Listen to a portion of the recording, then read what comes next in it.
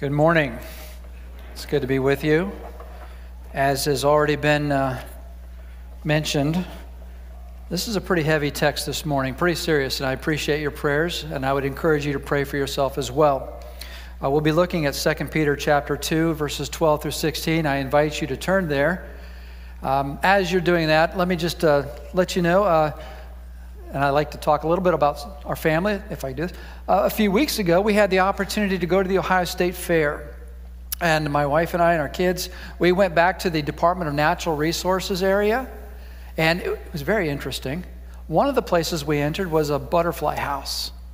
And as soon as we went in, a guide came over, and I asked the guide, can you tell me something? What's the difference between a viceroy butterfly and this next butterfly?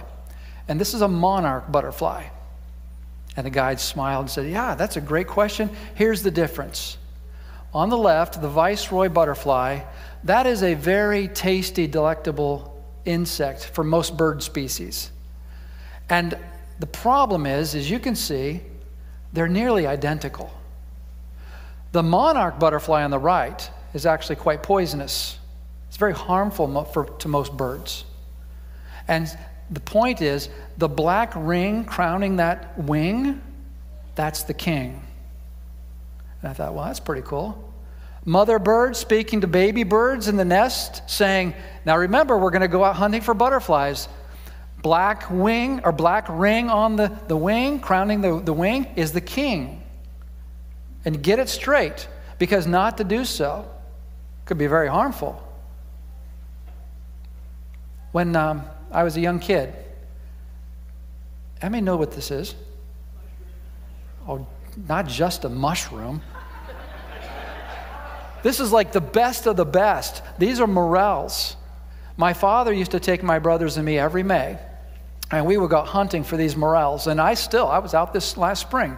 I love going into the woods and hunting for morels. They are so tasty. Right now my mouth is watering. They're really good. The problem, my dad said, is that there are other mushrooms in the woods as well.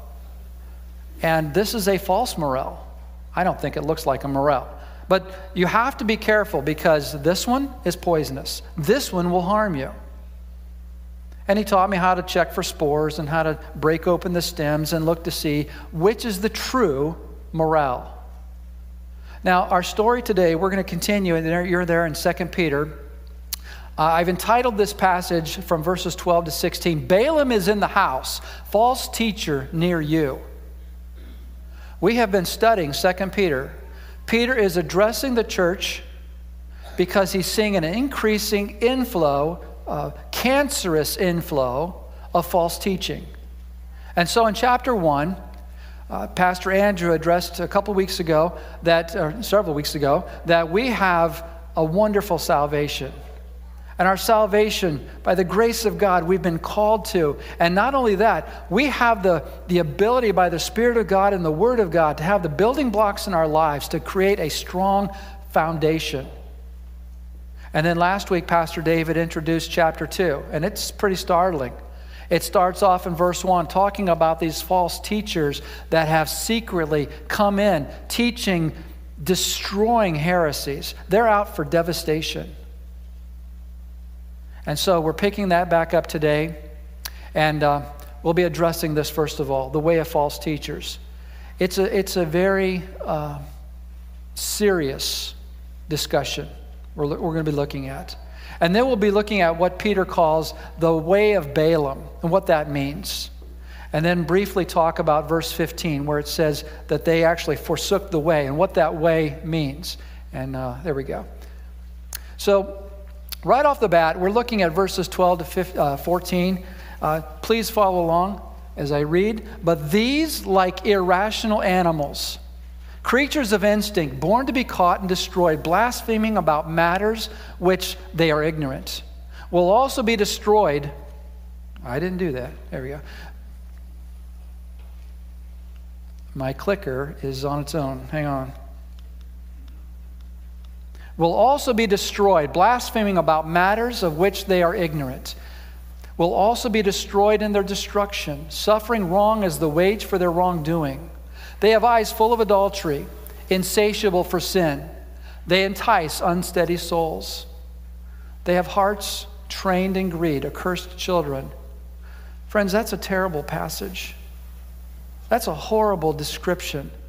But it's an accurate description of what is not just, as Myron said, not just 2,000 years ago, but what the church needs to be alert to today.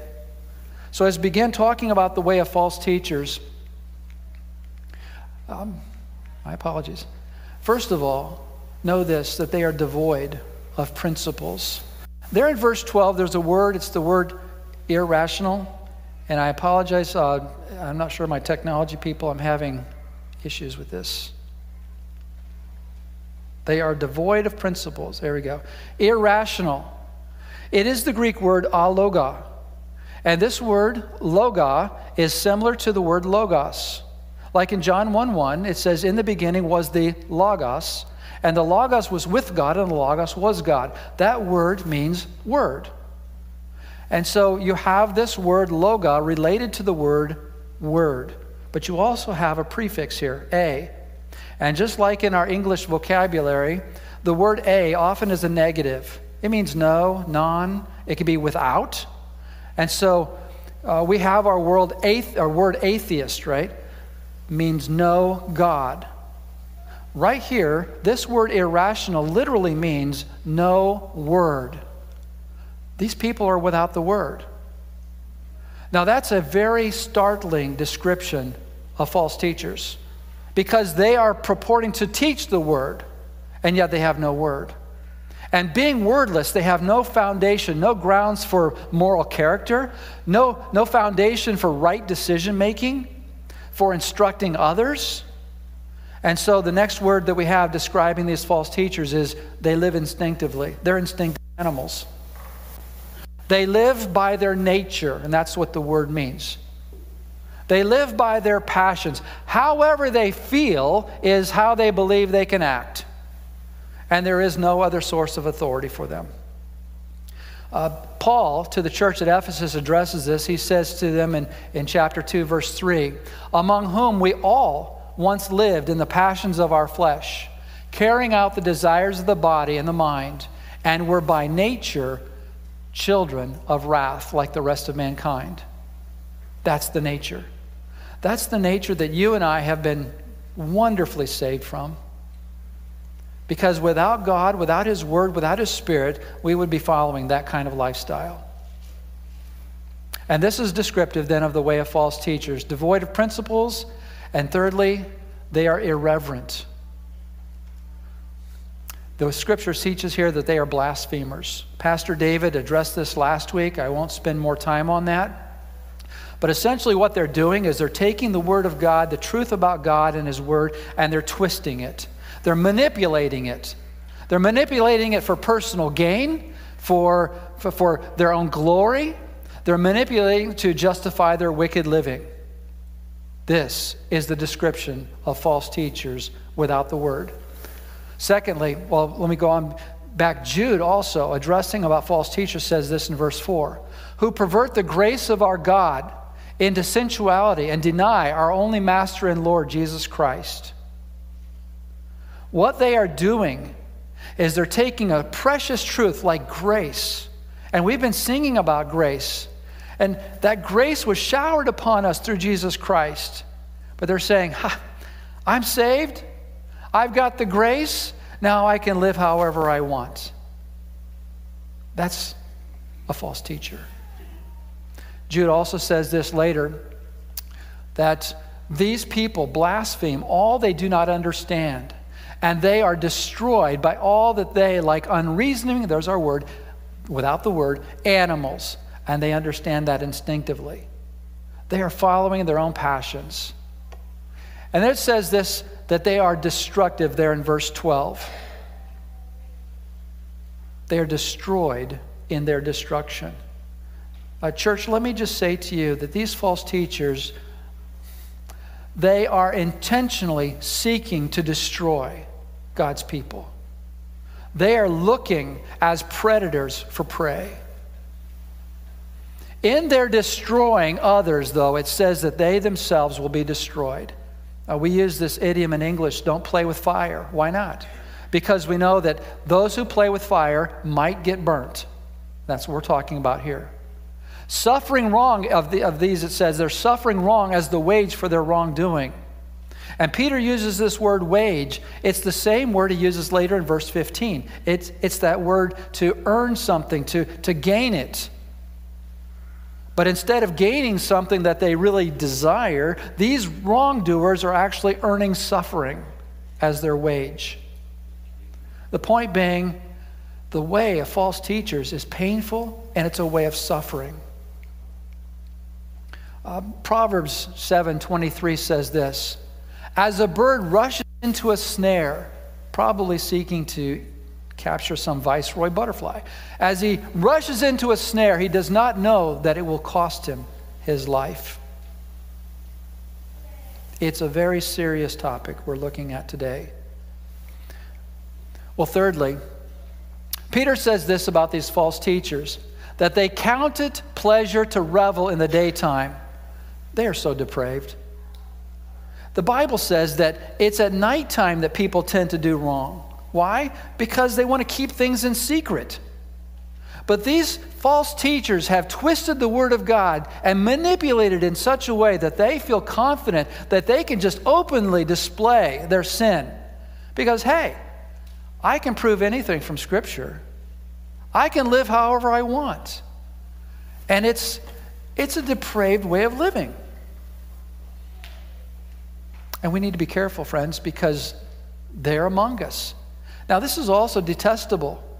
Verse 13, now instead of saying he's like, they're like this.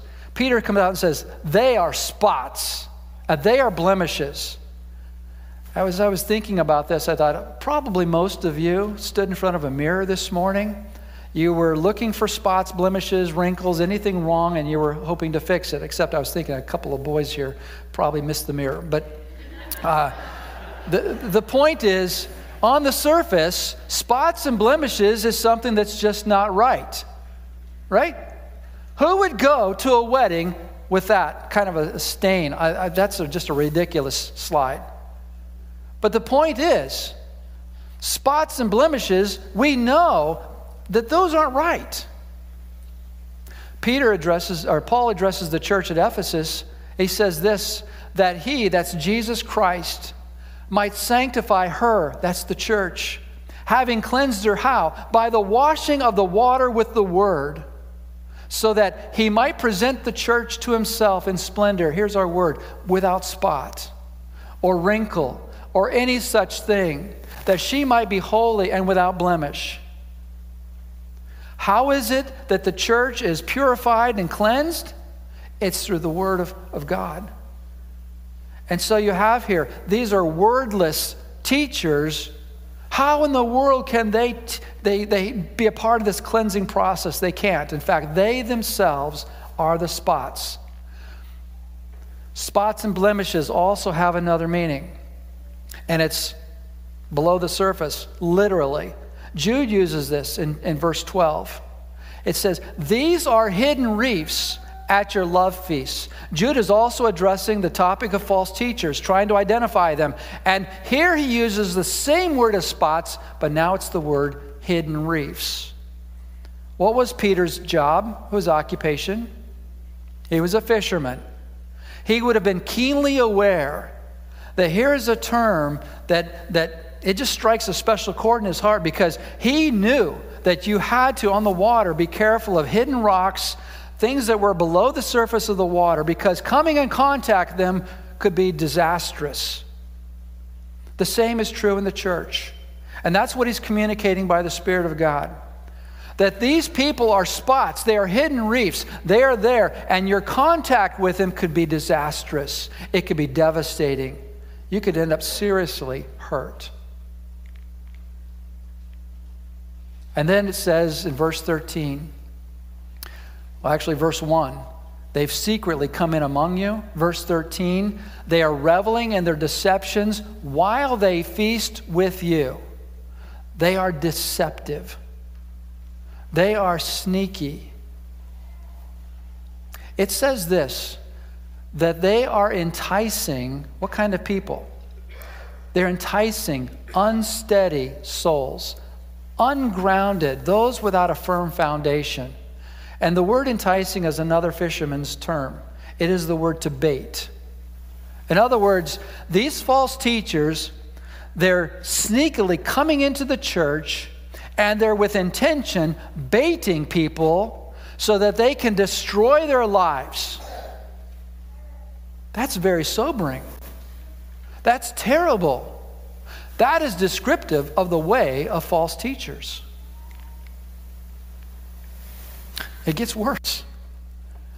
When they come in and they eat with you and they're sitting down laughing and dining with you, know this, that in their hearts they are lustfully thinking wicked thoughts, immoral thoughts. It says here they have eyes full of adultery. That's what they're constantly feeding themselves and their minds and their hearts with. It's terrible.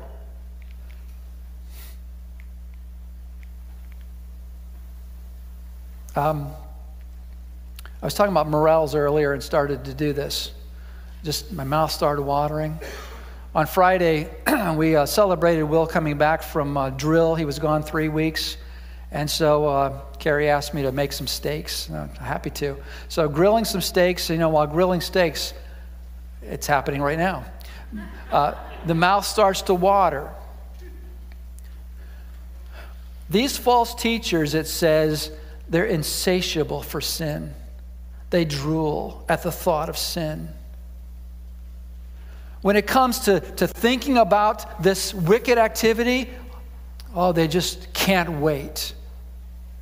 What a horrible, horrible description. And then your text says they are trained. But here I put the word drilled because the word is the same as the word gymnastics, exercised. You think of this athlete. This individual has dedicated their lives in order to perfect this activity.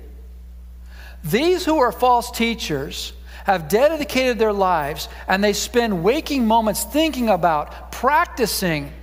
They are going to become skilled at their attempt to have gain. Wow. And by the way, one of the commandments talks about this attempt to get gain. Remember what it is? We don't hear about it very much. Covetousness. This is covetousness. This is their heart. And then Peter says this, they're cursed children. They are cursed children. They're damnable. They're children of Satan, of the enemy. And by the way, 1 Peter chapter 5, verse 8 describes Satan as a roaring lion seeking whom he may what? Devour. He's a predator. Don't think that these children will be any different. These children of Satan are going to be looking out to destroy lives. And they are in the church, and that's what Peter's message is. They're here, and you need to be alert. I just put a note here. This is the exact opposite expression of what we find in Genesis chapter 12, where God's covenant family, instead of being cursed children, are blessed. We just sang some precious songs. I jotted one down like Pastor Kenoyer used to do, just to remind myself. All I have is Christ. Is he enough for you? Is Christ enough? Or is there something else you need? Because he's all I need. He's all you need. He is enough. And to say otherwise is to start to creep into this false teaching. Well, then Peter talks about this from verses 15 and 16, something he calls the way of Balaam. Follow along with me. Forsaking the right way, they have gone astray. They have followed the way of Balaam, the son of Beor, who loved gain from wrongdoing, but was rebuked for his own transgression. A speechless donkey spoke with human voice and restrained the prophet's madness. Right away, right here in verse 15, there are three things, and I'll just give them to you. that talk about what is this way of Balaam. One, it's a wrong way. These are people that have forsaken the right way. They're on the wrong way. The way of Balaam is a wrong way. It's a way of gain from wrongdoing. And not just gain, but gain from wrongdoing. It's cheating. It is the way of madness. Interestingly here, the word madness, it literally means out of one's mind or beside oneself. Or we use the word insanity. See, to stand and twist the truth of God and His character is to make God your adversary. And that is totally insane. Well, in the New Testament, Balaam is represented as this full picture of what it means to be a false teacher and what it means to have these treacherous motives. In other words, if you want to see what a false teacher looks like, just check Balaam out. 2 Peter chapter 2, 15 and 16, we've already looked at this. He loved gain from wrongdoing. Jude says this, "Woe to them, for they abandoned themselves for the sake of gain to Balaam's error and perished." And then to the churches in Revelation, one of the churches at Pergamum, it says this, "Who hold the teaching or the doctrine of Balaam, who taught Balak to put a stumbling block before the sons of Israel, so that they might eat food sacrificed to idols and practice sexual immorality." And we see a little bit more here that this doctrine of Balaam, this teaching of Balaam, leads God's people into sexual immorality and to idolatry. Can that happen? Yes, it can. Can it happen in the church? Yes, it can. And that's what Peter's intent is. Let the people know, to be alert, to be aware. The New Testament sees Balaam as a bad guy. He's bad. He is a predator. Well, that blew my thinking. I mean, when I first was assigned this passage, I thought, oh, Balaam, isn't that the cute story of the talking donkey? Well, we'll go with that. I want to invite you to turn to Numbers chapter 22, please. I think if you're using the Pew Bible, it's page 130, I believe. And as you're doing that, I'll give you a little bit of a background. To this point, the Israelites had been wandering the wilderness for 40 years. You know that story? They have now come closer to the land of promise. They've already sent out the spies. Moses is leading them. And they're told now that you can go in, but you're going to skirt around the south, around Edom. You're not to touch Edom. And you're to go around Moab. You're not to touch Moab. And you're to go around Ammon because you're not to touch them, because these countries, these people, they're really your distant relatives. In Abraham, you're distantly related, so don't do them any harm. So they come to Edom. Hey, can we cut through your land? They say, no, you can't. So they take the long way around, and they go around to the east side of the Jordan River, and they're going to follow up north on the King's Highway. And they come up past Moab, and there's a king there, the king of the Amorites. His name is Sihon, and he says this, I'm going to make a preemptive strike. I'm going to attack these people before they attack me. And he does so to his own doom and destruction. His armies are defeated by the Israelite army. God gives the victory. And so the Israelite armies are traveling further, and Og, King Og of Bashan, up near just east of the Sea of Galilee, he does the same thing. He comes out with his armies. I'm going to destroy these people before they destroy me. And sure enough, he and his armies are defeated. And now after these two battles, the children of Israel and the armies of Israel, they come back just north of the Dead Sea into a place called the Plains of Moab, and they settle there. And that's where we come into our story right now. In Numbers chapter 22, verses 1 through 3, then the people of Israel set out and camped in the plains of Moab beyond the Jordan at Jericho. And Balak the son of Zippor saw all that Israel had done to the Amorites, and Moab was in great dread of the people, because they were many. And Moab was overcome with fear because of the people of Israel. In simple terms, they were terrified, just terrified. And here their king, he needs to come up with some kind of a plan. So his plan we see in verses 4 through 6. Let me go on. So Balak, the son of Zippor, who was king of Moab at that time, sent messengers to Balaam, the son of Beor-Pethor, which is near the river in the land of the people of Ammah, to call him, saying, Behold, a people has come out of Egypt. They cover the face of the earth, and they are dwelling opposite me. Come now, curse this people for me, since they are too mighty for me. Perhaps I shall be able to defeat them and drive them from the land, for I know that he whom you bless is blessed, and he whom you curse is cursed. That sounds familiar, doesn't it? Well, who is Balaam? Several commentators reveal that his name really means destroyer. It could be also devourer, with the idea of being a glutton.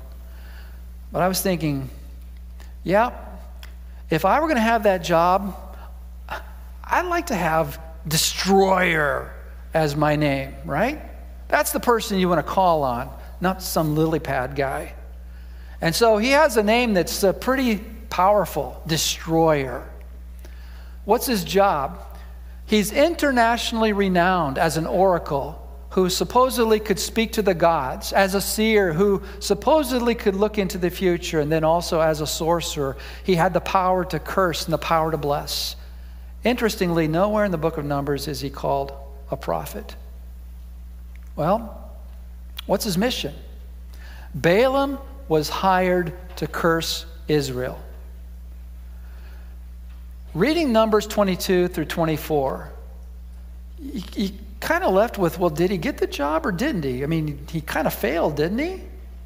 Well, and you could just make a note, Deuteronomy chapter 23, verses 3 through 5, Moses writes this about Balaam. This is after his death. This is years later, but it says this about Balaam, that he was hired by the king of Moab.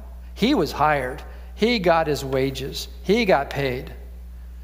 And what was he paid for? He was paid to curse Israel. And in Deuteronomy it says this, that Balaam was cursing Israel, but God was changing that curse into a blessing. Just kind of keep that in mind as we go on. Well, he was cursing a people that were blessed, wasn't he? Back in Genesis chapter 12, we read this, and this is, we've been studying this on Sunday nights, but this is the covenant, the Abrahamic covenant, part of it. I will make of you a great nation, and I will bless you and make your name great, so that you will be a blessing. I will bless those who bless you, and him who dishonors you, I will curse. And in you, all the families of the earth shall be blessed. God, for his own reasons, was choosing a people who didn't deserve it. There's nothing they did to say, God, look at me. He chose a people for his name. He chose a people for his own to have a relationship with.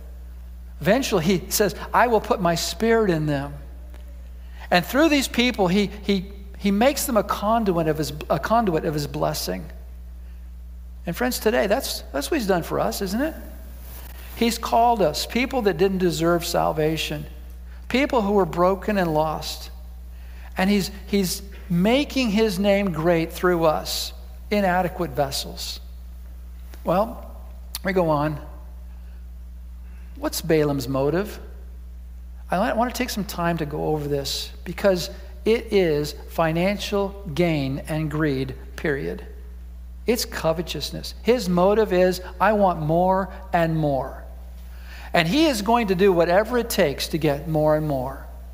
Go back to Numbers chapter 22, verse 7. If you're not there, we're going to spend some more time looking at this passage. So the elders of Moab and the elders of Midian departed with the fees for divination in their hand. And they came to Balaam and they gave him Balak's message. And he said to them, lodge here tonight, and I'll bring back word to you as the Lord speaks to me. So the princes of Moab stayed with Balaam, and God came to Balaam and he said, who are these men with you? Go on. And Balaam said to God, Balak, the son of Zippor, king of Moab, has sent to me, saying, behold, a people has come out of Egypt, and it covers the face of the earth. Now come, curse them for me. Perhaps I shall be able to fight against them and drive them out. And God said to Balaam, you shall not go with them. You shall not curse the people, for they are blessed. So Balaam rose in the morning. He said to the princes of Balak, go to your own land. The Lord has refused to let me go with you. So the princes of Moab rose and went to Balak and said, Balaam refuses to come with us. Now, something I haven't pointed out yet that was interesting in my preparation for this, if I can get to my next slide. And this may be a little difficult to see, but Balaam lived in Pethor, up in Mesopotamia, close to right next to the Euphrates River, 450 miles. This wasn't just across a valley or a mountain. When these guys came to him and when he sent them back, we're talking quite a ways. In fact, I was so curious, I thought, well, really, what is that today? That's like going from Columbus to Chattanooga, Tennessee. Now, if you took your Google Maps out and you typed in Chattanooga, it would say that it would take about 6.5 hours to drive that. But in my little perverse mind, I thought, well, I'm going to click the little guy walking. And so I did. And it takes almost 6 days. That's without a potty break. 6 days straight. There's no way that an entourage from Moab going up to see him, we're just going to not stop. It probably took at least 2 weeks. And so to get there and to get back, we're likely talking close to a month's time, right? So we come to the next passage. So once again, Balak sent princes, more in number, more honorable than these, and they came to Balaam after their 2-week trek, and they said to him, thus says Balak the son of Zippor, let nothing hinder you from coming to me. For I will surely do you great honor, and whatever you say to me, I will do. Come, curse this people for me. But Balaam answered, and he said to the servants of Balak, though Balak were to give me his house full of silver and gold, I could not go beyond the command of the Lord my God to do less or more. We're going to stop there a second. That sounds so good. Isn't that a good response? When we look at this life of this man through the lens of what we've already have learned through the New Testament, he's evil. This response, if you were to give me a house full of silver and gold, that just didn't just jump off his lips. That came off his lips because it was buried in his heart, and he thought about that a lot. He was a covetous man. He was a man greedy for gain. And so when he says, if you give me that, that was already here. He wanted that. And by the way, these houses, this is not your 2,000 square foot house. He's talking about a palace full of silver and gold. He wanted it, a lot of it. But I got to do what God tells me to do. 19. So you too, please stay here tonight that I may know what more the Lord will say to me. What more the Lord will say to me? Didn't God already speak? God said, don't go. Balaam is really hoping that he can go back and convince God to change his mind.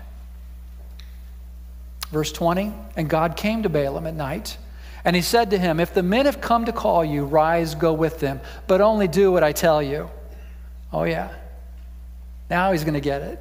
So Balaam rose in the morning. He saddled his donkey, and he went with the princes of Moab.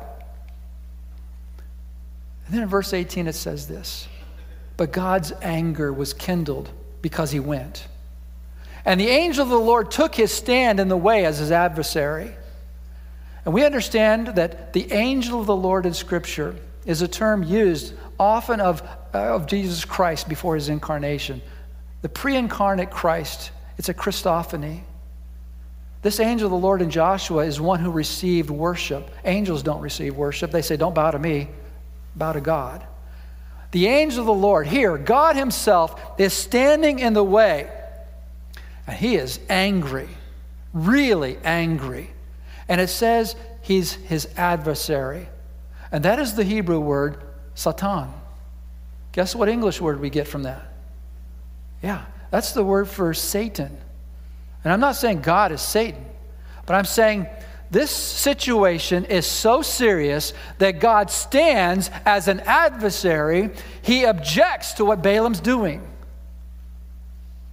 Now, aren't you a little confused? Didn't God just say you could go? I mean, what's going on? Why is he angry? And the answer is found here in some of the language. We go back to verse 12. God said, first of all, to Balaam, "You shall not go with them." This expression "with them" is imahem. And some of the commentators say that this means with them in body and with them in spirit.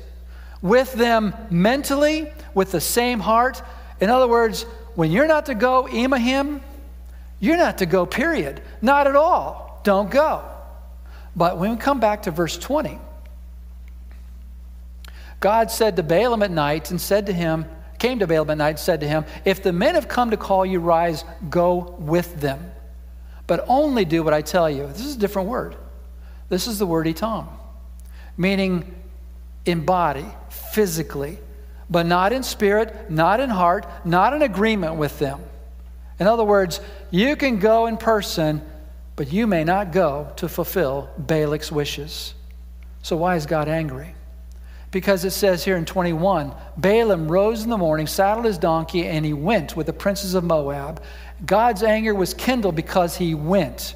This is another word. It's a difficult word to say. It's halak. And it means to walk beside. It is to walk with.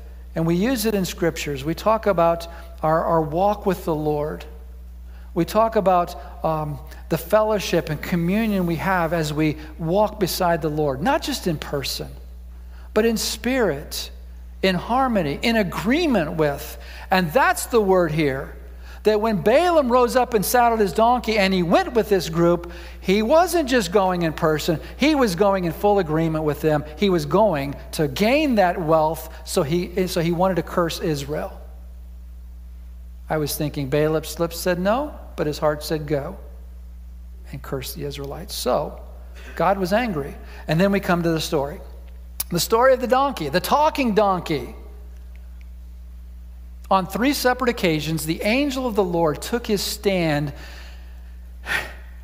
and the donkey noticed it. And we won't go into all the story, but you know the donkey moves and he kind of hurts Balaam's leg. And each of those 3 times, what does Balaam do? He beats his donkey. And then finally we have this. If I can pull it up. The Lord opened the mouth of the donkey, and she said to Balaam, "What have I done to you that you have struck me these 3 times? And Balaam said to the donkey, "Because you have made a fool of me, I wish I had a sword in my hand, for then I would kill you." And the donkey said to Balaam, "Am I not your donkey on which you have ridden all your life long to this day? Is it my habit to treat you this way?" And Balaam says, "No." This is a very astounding passage. First of all, that God opens the mouth of a donkey and a donkey is speaking in human language. But then to think that without any problem, he answers back. Balaam responds. He communes or he corresponds and talks with this guy, this donkey. He talks twice. It's like it's not shocking to him. At that moment, the Lord opened the eyes of Balaam. He saw the angel of the Lord standing in the way with his sword drawn in his hand, and he bowed down and he fell on his face. And the angel of the Lord said to him, "Why have you struck your donkey these 3 times? Behold, I've come out to oppose you." There's the word adversary. "Because your way is perverse before me." The donkey saw me and turned aside before me these 3 times. If she had not turned aside, surely just now I would have killed you and let her live. Wow. Balaam, he says, I'm sorry. Now, the angel of the Lord comes to you. You have that incredible demonstration. The angel of the Lord says, "I'm in opposition to you." Wouldn't you think you'd just tell your donkey, "Let's go home"? I mean, have another conversation? But Balaam arrives in Moab. He is greedy. He wants that house of wealth. He's greeted by King Balak. And on 3 separate occasions, the king is waiting for these curses to come. He takes him to different locations. And each time, Balaam can only give a blessing. And they're beautiful words. We don't have time to look at it. They're beautiful words. Incredible words. But notice this on the 3rd oracle. Before he gives it, it says this: when Balaam saw in chapter 24:1 that it pleased the Lord to bless Israel, he did not go as at other times to look for omens. Omens being tricks of the trade, sorcery tricks, whether it's cutting open a liver and whatever. But he set his face toward the wilderness. And Balaam lifted up his eyes and saw Israel camping tribe by tribe, and the Spirit of God came upon him, and he took up his discourse and said, and he gives another blessing. Well, this may look like a good thing. He gave up his old ways, and now he's turning to the Lord. The Spirit of the Lord's coming upon him. Isn't that good? John Calvin suggests that the previous omens were just attempts to influence God to fulfill Balak's wishes and to fill Balaam's pockets. See, Balaam's heart was so fixed on gain. He so much wanted those houses of gold and silver. He wanted God to change his mind, and he tried his own craft to influence God to do that. And each time, God's like, no, I'm going to bless them.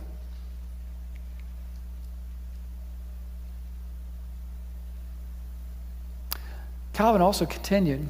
He says, Balaam's not now induced by a sincere feeling of goodwill. It's not like he has a change of heart, but he's directed, maybe compelled by the Spirit to speak. You see, this blessing wasn't something that Balaam was really wanting to do, but God took control and the Spirit spoke. Ultimately, the Word of God comes by the Spirit, not by a man. Could it be that we are to find it more amazing that God would open the mouth of this pagan sorcerer Balaam than the mouth of his donkey to proclaim truth? I mean, it's easy for us to say, wow, donkey spoke. We should be saying, wow, God used a pagan like Balaam? And that's the irony. If you go back to 2 Peter chapter 2, that we see in verse 12 and then also in verse 16. In verse 12 of 2 Peter chapter 2, we said this: but these, like irrational animals, these are the false teachers. These are the false prophets, like a Balaam. Like animals that cannot speak words. They're wordless. They were supposed to be preaching and teaching the Word of God, but they're wordless. And then in 16 it says this: a speechless donkey spoke with a human voice. An animal spoke words like a human. You see the irony in that? It's actually quite sad. His method, seduction and treachery. It's possible, it's very difficult, but it's possible to read Numbers chapter 22 to 24 and to think that somehow Balaam is a prophet, he lost his way, he was restored, and he delivers the word of God. Yay, everything is good. Except you have Numbers 25. And you also have Numbers 31:16. See, in Numbers 25, it starts off this way. While Israel lived in Shittim, the people began to whore with the daughters of Moab. These invited the people to the sacrifices of their gods, and the people ate and they bowed down to their gods. So Israel yoked himself to Baal of Peor, and the anger of the Lord was kindled against Israel. Yoked himself? Those are covenantal marriage terms. God was furious. How is it then that these people, having experienced victory just right at the threshold of entering the promised land, will come to this point in their lives? Well, at the end of Numbers, we have this in chapter 31, verse 16. Behold, these, on Balaam's advice, caused the people of Israel to act treacherously against the Lord in the incident of Peor. And so the plague came upon the congregation of the Lord.